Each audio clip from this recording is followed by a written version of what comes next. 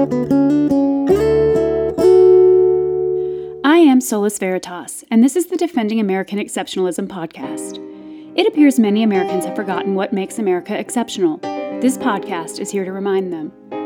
The greatest country on earth has been so successful that it may now be suffering from that very success.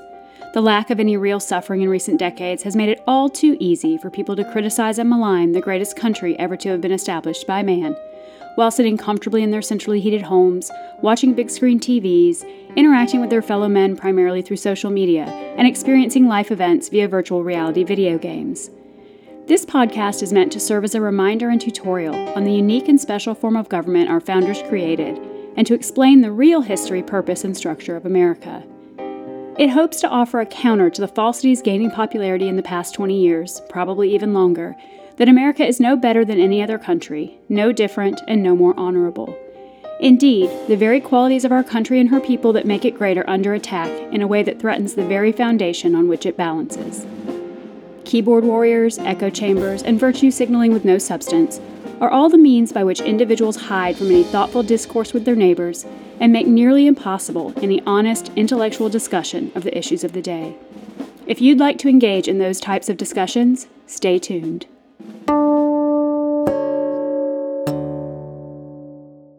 This episode is being recorded on November 14th, 2022. Happy Thanksgiving. I was glad to get this episode ready to be released before the holiday, and I hope it is interesting to all of you, and though it highlights some depressing developments in our culture, I do hope it provides some reason to celebrate going into this season of thanks. Thanksgiving at its core was a recognition of the value of shared knowledge and learning, where people of different backgrounds helped each other by discussing and sharing ideas and information.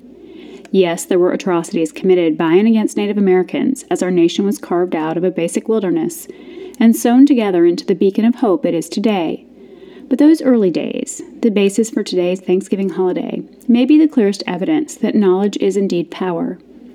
And it is instilling our young students and young people with such knowledge that we have failed them in recent decades. Reclaiming our educational system and ensuring future generations are exposed to diverse views, not arbitrary diversity of identity, and that they're told our true history, like those of the first Thanksgiving, to know that America and our people are good and worth saving, is an important goal, and one that should give us hope that when the truth is told, America will again be viewed, this time by her own people, as that shining city on a hill, a beacon of freedom to all. Episode 83. It's our children, stupid.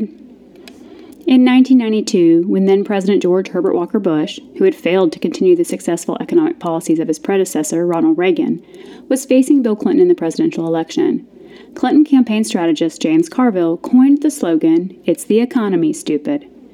For most of modern American politics, the state of the economy has greatly influenced the outcome of elections. Rightfully or wrongfully, if the economy is strong, incumbents are given credit. If the economy is weak, incumbents are blamed. In some elections, those voter positions may have been well-founded. In others, and in other situations, the complexity of economics in our economy could not properly lay the credit or blame at the feet of any one elected official or branch of government. The problem today is that our economy has grown to such a powerhouse, and the economic downturn experienced by a large portion of voters has never been catastrophic, that it is the primary focus of many campaigns or of the voters no longer.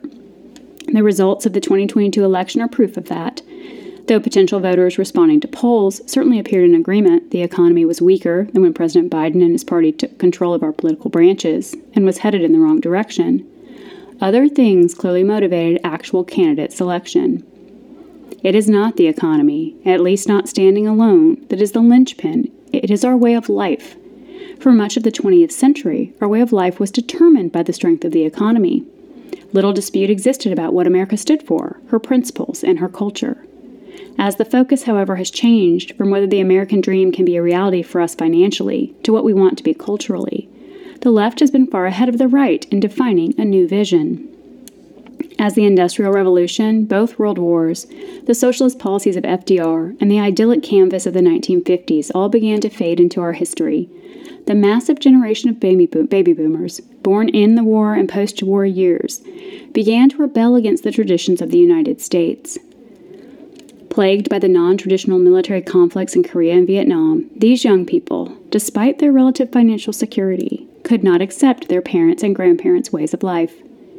As I read recently about the midterms, and I'm paraphrasing here, young voters in history have often been convinced that older generations are the enemy, even when those older generations are made up of their own parents. They do not realize they are voting directly against them. When they vote against the ideals and positions of these older generations, they do not see themselves as casting their own parents as the enemy, at least not always. But in the 1960s, authority and maturity were undoubtedly the enemy. The free love, free drug era, in which many were sold a utopian vision that included no personal responsibility, no consequences for your actions, and no need to abide by societal rules and norms, was just the opening to more authoritarian members of our nation and their need to begin building what truly is the big lie. It's not the irregularity in a single election or any false claims that normal political disagreements are threats to democracy. The real big lie is that bigger government, more regulation, and more socialism are more virtuous than America has ever been. But how is it that post-baby boomer generations, particularly those born around and after this millennium, now seem convinced that the European settlers of our continent, our English founders, and our current systems are all the relic of some discriminatory evil instituted to oppress, not to free? They believe it because that's what they have been taught. The role the breakdown of the traditional family has played in opening the door to this big lie, this orchestrated indoctrination, cannot be overlooked. Even for those who believe a traditional family, meaning a married mother and father, is not necessary or preferred for the good of any children, it still cannot be ignored that the majority of our family structures and patterns no longer include time spent at the dinner table with parents, clear bases for morality such as religious observance, time spent as family units on vacations or away from constant entertainment, and where parents, both of their own inaction and by the actions of those controlling our educational institutions pushing them out, no longer regularly play an active role in school activities and in what their children are being taught, this shift cannot be overlooked and should not be viewed as positive. But it is what has contributed to this view of America among younger generations. More and more young people are not getting information about the world from their homes and close communities. So when young Americans cannot count on their parents, siblings, other family members, neighborhoods, and other communities to learn the way of the world, where do they get this information? Who are they left to turn to as the authority figures in their lives? Celebrities and teachers. Karl Marx did not hide his view that the family is the enemy of Marxism. Viewed by Marx as merely a capitalist-created concept intended to keep wealth within families, Marx regularly pushed for a return to tribal groups, all equal in their assets and overall well-being. In addition, where there are intact family units, the collective must work harder to win over the hearts and minds of individual family members to take positions that are counter to what is best for that actual family.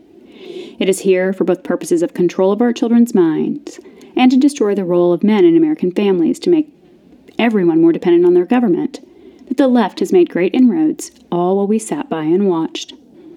In his 1964 book, A Sociology of Education, author and professor of, among other things, sociology and education, Wilbur Brookover, characterizes the role of education in revolutionary efforts by pointing out that, quote, an examination of the role of education in the revolutionary processes in Hitlerian Germany and Soviet Russia demonstrates that a new controlling group can use the educational system to advantage, to bringing about the changes it desires. This illustrates the effectiveness of the educational system in indoctrinating the youth with a desire for the type of society wanted by those in control, end quote.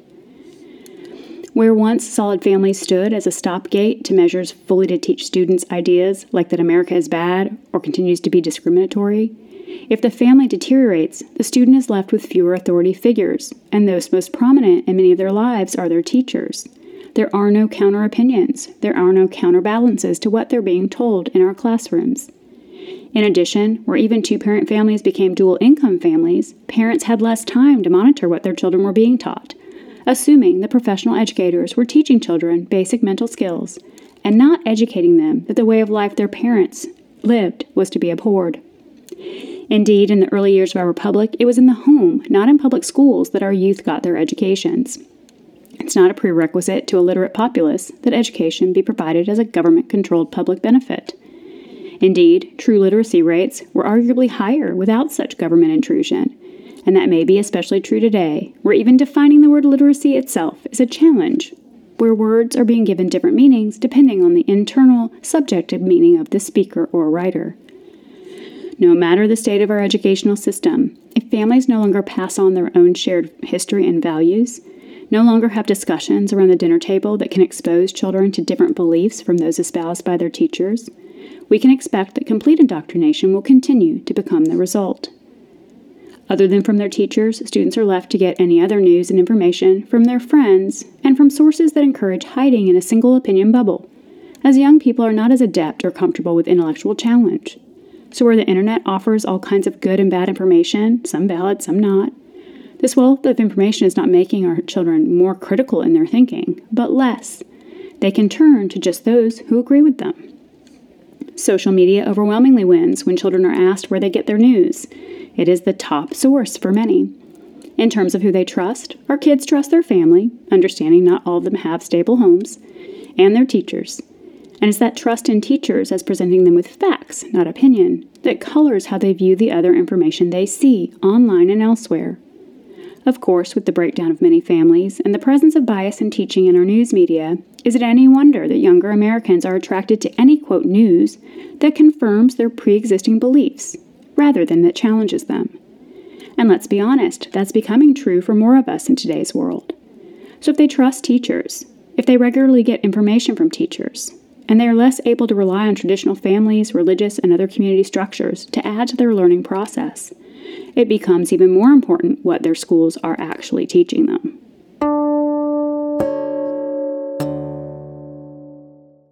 A number of our states have adopted a school curriculum proposed by an organization known as Pollyanna. The organization describes itself this way. Its mission statement is as follows: Pollyanna advances systemic change by developing stronger communities.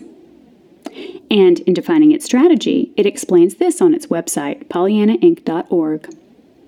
Pollyanna works with academic and other institutions to achieve their diversity, equity, and inclusion goals. Through its unique conference models, discussion platforms, and racial literacy curricula, Pollyanna increases cultural competence. But what is this racial literacy curricula? Again, from the organization's own website. When equipped with the knowledge, tools, and skills of racial literacy, we believe today's students will shape a more racially just and equitable world. This belief is most profoundly reflected in our K-12 racial literacy curriculum. The site goes on. In our curriculum, students are presented with opportunities to examine and explore fundamental values related to identity, community, and justice. Additionally, the curriculum ensures that students develop concrete academic and leadership skills that result in a more robust vision of social responsibility and global citizenship. Without a sincere effort to understand the historical roots and current problems caused by race and racism, we will continue to passively accept this status quo. Helping students become racially literate is one of the best solutions to these persistent problems.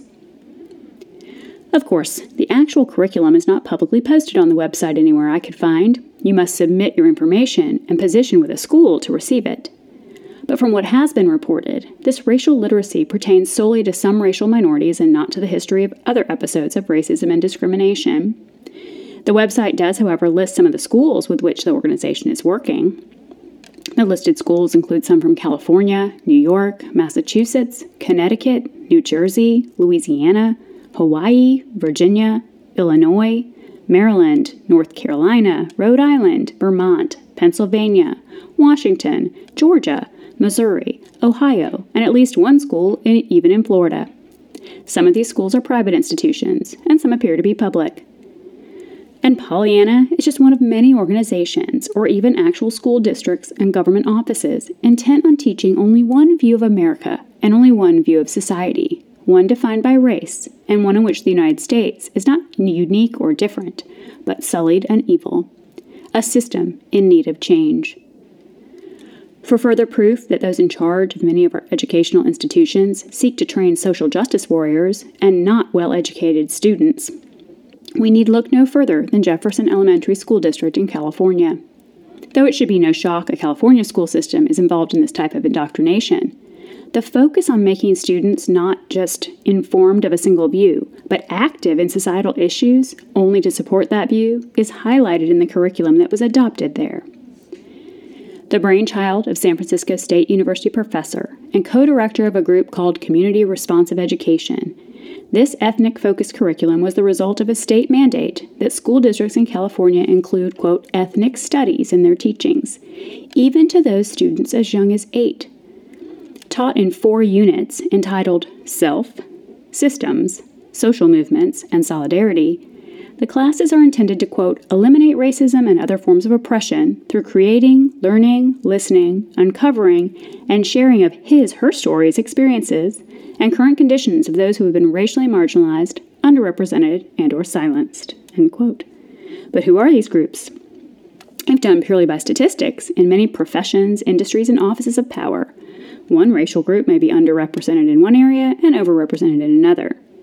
Surely the supporters of these concepts do not want us all simply assigned at birth or reassigned when we seek to change our identities to certain life paths simply to ensure accurate statistical representation, regardless of want, skill, or proficiency.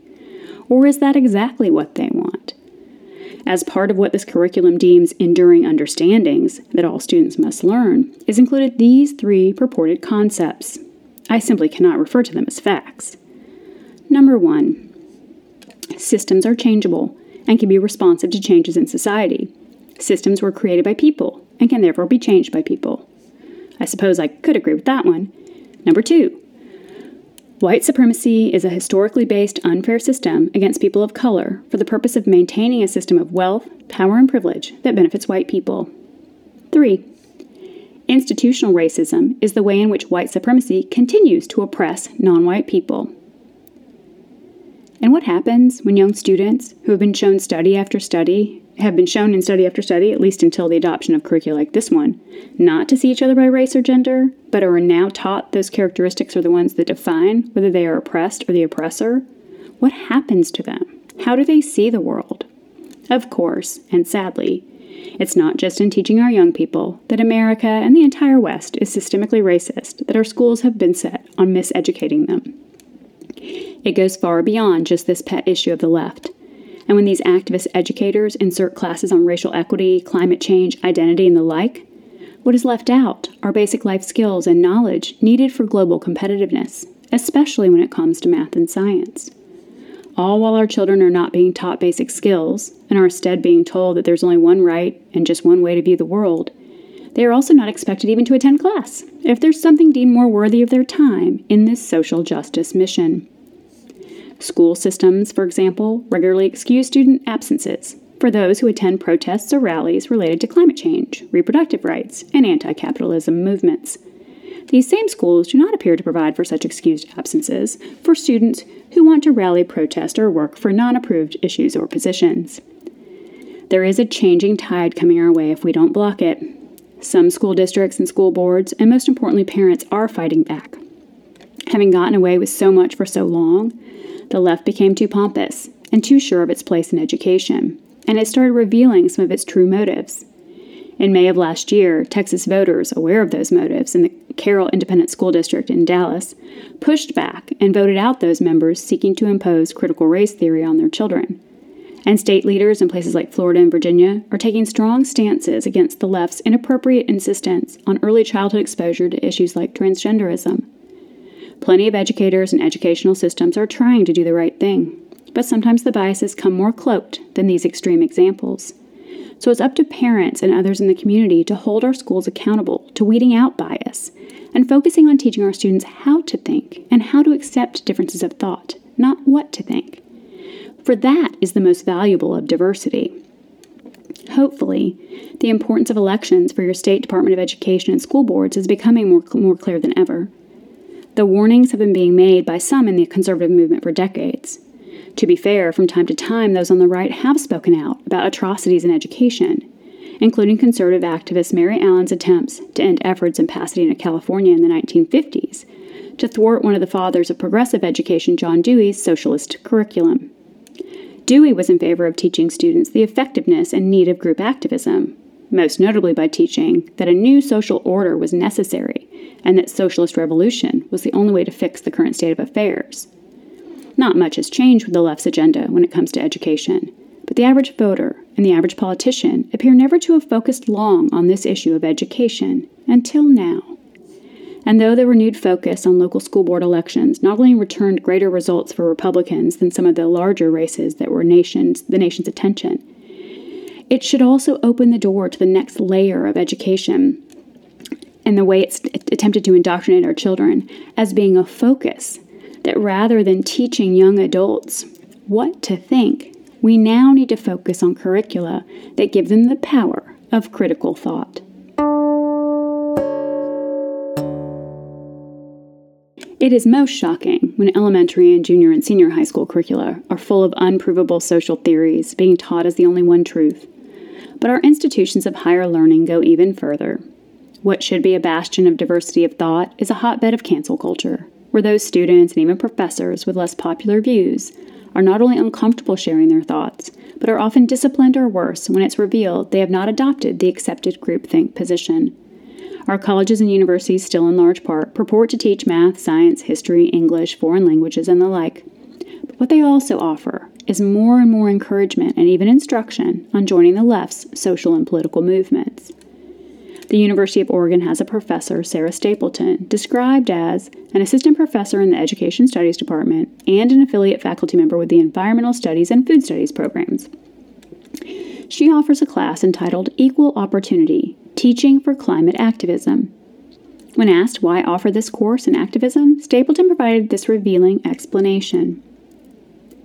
We know from environmental education research that knowledge is not enough to inspire people to act sustainably. My own research has shown that asking students to engage in environmental action helps young people see themselves as environmental actors, furthering environmental identity. And when it comes to basic courses on civics, American history, or politics in our American colleges and universities, more time is often spent on how to organize political movements than in teaching students to understand our political system in the first place. I suppose this trend should come as no shock, as these students grew up seeing, as a legitimate stepping stone to the office of U.S. President, Barack Obama's claim to have been a community organizer prior to holding political office. Though these types of courses may not make up the majority of classes offered, or at least not openly so, at these institutions, as they eschew required curricula in exchange for students being able to choose whatever courses interest them, more students are able to graduate with no course in basic civics, but with a class like the University of Colorado Boulder's class entitled Civic Engagement, Democracy as a Tool for Social Change. And simply reviewing college course catalogs to identify clearly biased progressive classes does not take account of the leftist tendencies of a large majority of professors at these institutions, who are reportedly regularly teaching seemingly unbiased traditional courses, but in a way intended to instruct students that only their view of history is correct, and any other view is to be opposed due to one's stupidity or bias. Of course, it should be no shock that the professors of today, who often were the protesting students of the 1960s, take pride in teaching students not how our political systems work, but instead how to protest, demonstrate, and rally in order to get what they want from them. In addition, now that campuses regularly censor speech, be it by students, teachers, or visitors, that may offend anyone, no matter how ludicrous the claim of offense is, and in disregard of the truism that exposure to offensive and contrary ideas and learning how to confront and respond to them should be part of education, it's no wonder that our voters, ages 18 to 29, seem so willing to align themselves with more progressive and extreme left candidates and ideas. It is what they have been taught is the position on the side of justice. Take simple instruction on writing. Learning to communicate effectively in writing is a key part of literacy. Yet, in a course taught at the City University of New York on writing composition, the course description includes that students will practice using the strategies social activists use in documents that further the causes of social justice. Huh? Shouldn't learning to write simply be the learning of a skill to be able to put into written words what you mean, and to do so clearly and effectively, no matter the topic or style? And here are some truly worthwhile college courses included in a list published by Young America's Foundation, for which you're likely to be defaulted student loan payments could be used. That is, if the goal is not education or a job, but indoctrination and self-congratulation.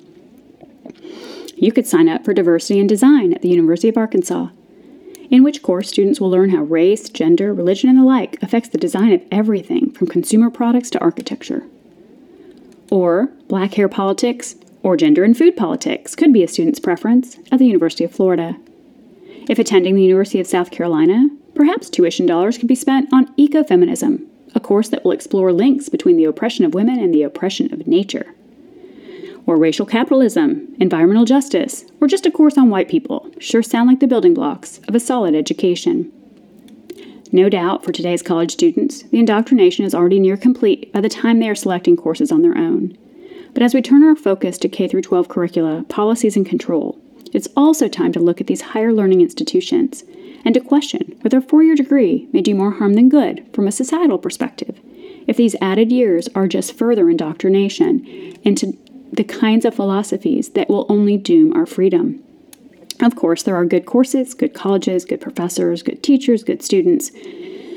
But there can also be no doubt that the left, particularly the extreme left, which is more and more of them, has co-opted these channels to further its own agenda, and not for reasons of political good. But it is hard to counter a child's early teachings. Teachings that our very existence is an abomination. And no holiday likely highlights more the real battle going on in today's schools than the way we are now teaching about Thanksgiving.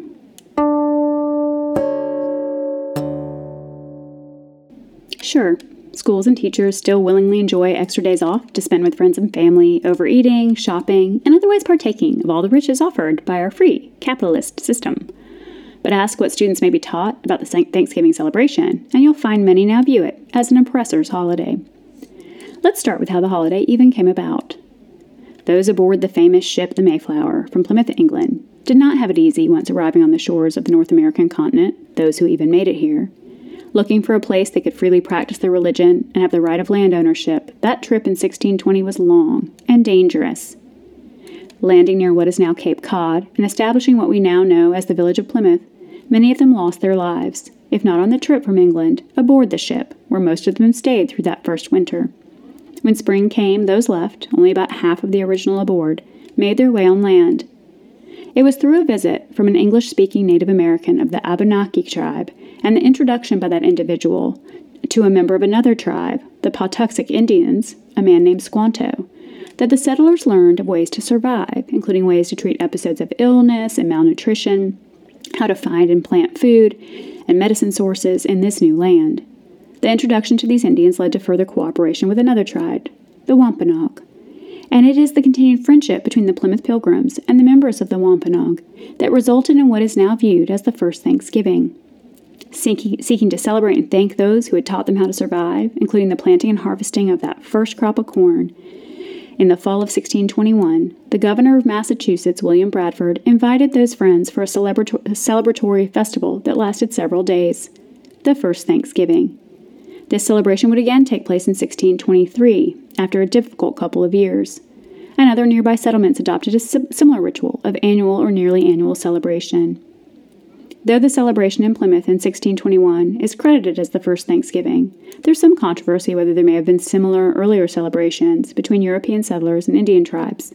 But no doubt exists these celebrations were a giving of thanks for the good benefits they had gotten and the help they had been provided, and the successes of these new settlements. In no way is this holiday intended, nor has it ever been that I can find, to cover up some of the less positive experiences of Native Americans or the settlers as the two civilizations clashed in the early years of European arrival in this nation, what would become this nation.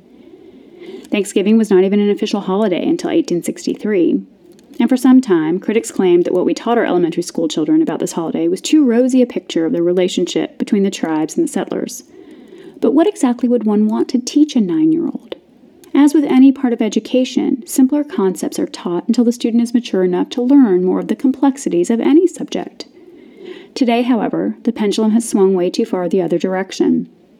In the current climate of America is bad, everyone else is good. Students are now confronted, often at inappropriate levels in terms of their ages, with what some refer to as the actual history, but which itself is tainted by its own bias.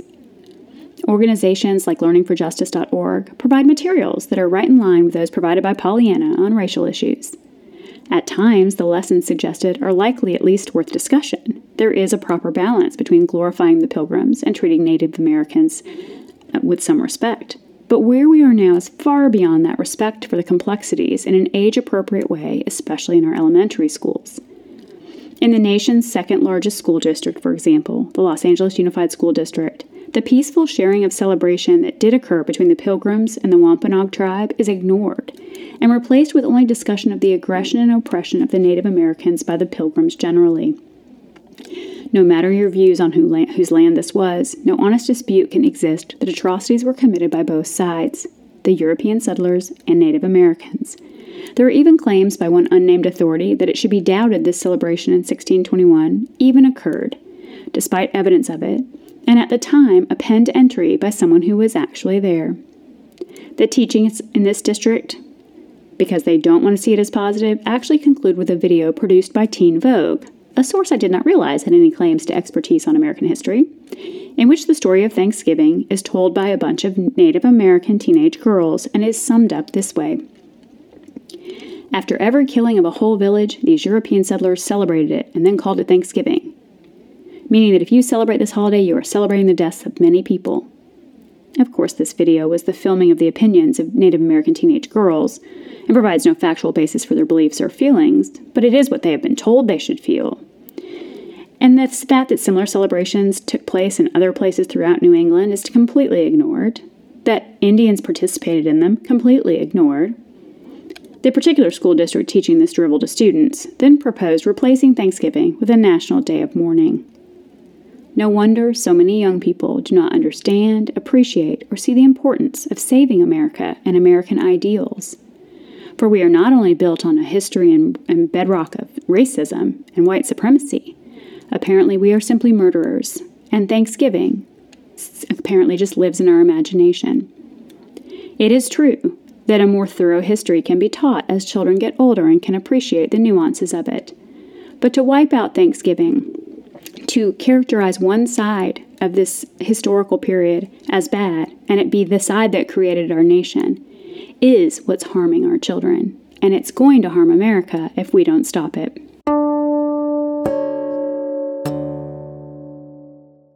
As always, thank you for listening. Schools are the key. Education always brings with it an element of indoctrination. When education was primarily something that took place in the home, the beliefs and educational skills of older family members surely dictated what was taught. When a person teaches a subject, that person cannot help but come with his or her own beliefs, and hiding those biases can be challenging. It can be all too easy for parents and other family members to make the dangerous assumption that since schools are operated by professional educators, the students being taught must be receiving a quality education. And it can be a mistake to believe that open discussion of ideas actually permeates modern education. Parents and community members need to pay more attention to what is taught, why it is taught, and who is behind its being taught when looking at the curriculum of any school, school district, or state. Investigation into the real motivations behind so many of these allegedly nonprofit organizations, who are all too willing to provide course materials, training, and other resources, is necessary to determine what they're really driving at. What are they really trying to teach our children? Alexis de Tocqueville knew. The will of the nation is one of those phrases most widely abused by schemers and tyrants of all ages. Where those want-to-be and would-be tyrants can permeate our educational system, they can create a perceived but false and ignorant will of a nation. You see, it's our children, stupid, and if we want to save them, the time is now. Next episode, I will dive more deeply into the ills of socialism and communism. As we now face further claims that the election results show a growing consensus for adoption of more of these systems in our own society, it's important to know what the end result is when government dictates more, and where those who produce pay for those who do not. Margaret Thatcher's warning about the certain ends of socialism is worth repeating now in anticipation of the next episode. And here's just one of the things she had to say about this very, very poorly crafted doctrine. There is no such thing as safe socialism. If it's safe, it is not socialism. If it's socialism, it's not safe. The signposts of socialism point downhill to less freedom, less prosperity, downhill to more muddle, more failure. If we follow them to their destination, they will lead us into bankruptcy. Real-world economics simply does not allow a nation to provide for all of its citizens' needs. To work, an economy must have workers willing to toil for their own gain, and to use that gain for their own care. The community should provide a mere safety net for those situations of unexpected turmoil, and life itself is not such an unexpected turmoil. Until next time, stay free, be brave, search for truth, defend our Constitution, and God bless America. If you've enjoyed this podcast, please consider leaving a 5-star review on Spotify, Apple Podcasts, or wherever you listen to podcasts. And if you can share the podcast with just one person, we can continue to further the entire purpose for it, to encourage real discourse in society about the state of our nation in a way that is open to all ideas. For it is a marketplace of ideas where we can bat them around, work them through, and figure out what's best that is truly where America protects her freedom. If you wish to help this podcast continue, you can contribute to support it by going to anchor.fm/solus-veritas and clicking the support button. The Defending American Exceptionalism podcast is written and produced by Solus Veritas. Original music by Canticum Octar. Special thanks to Morales the Scepter. Copyright 2022.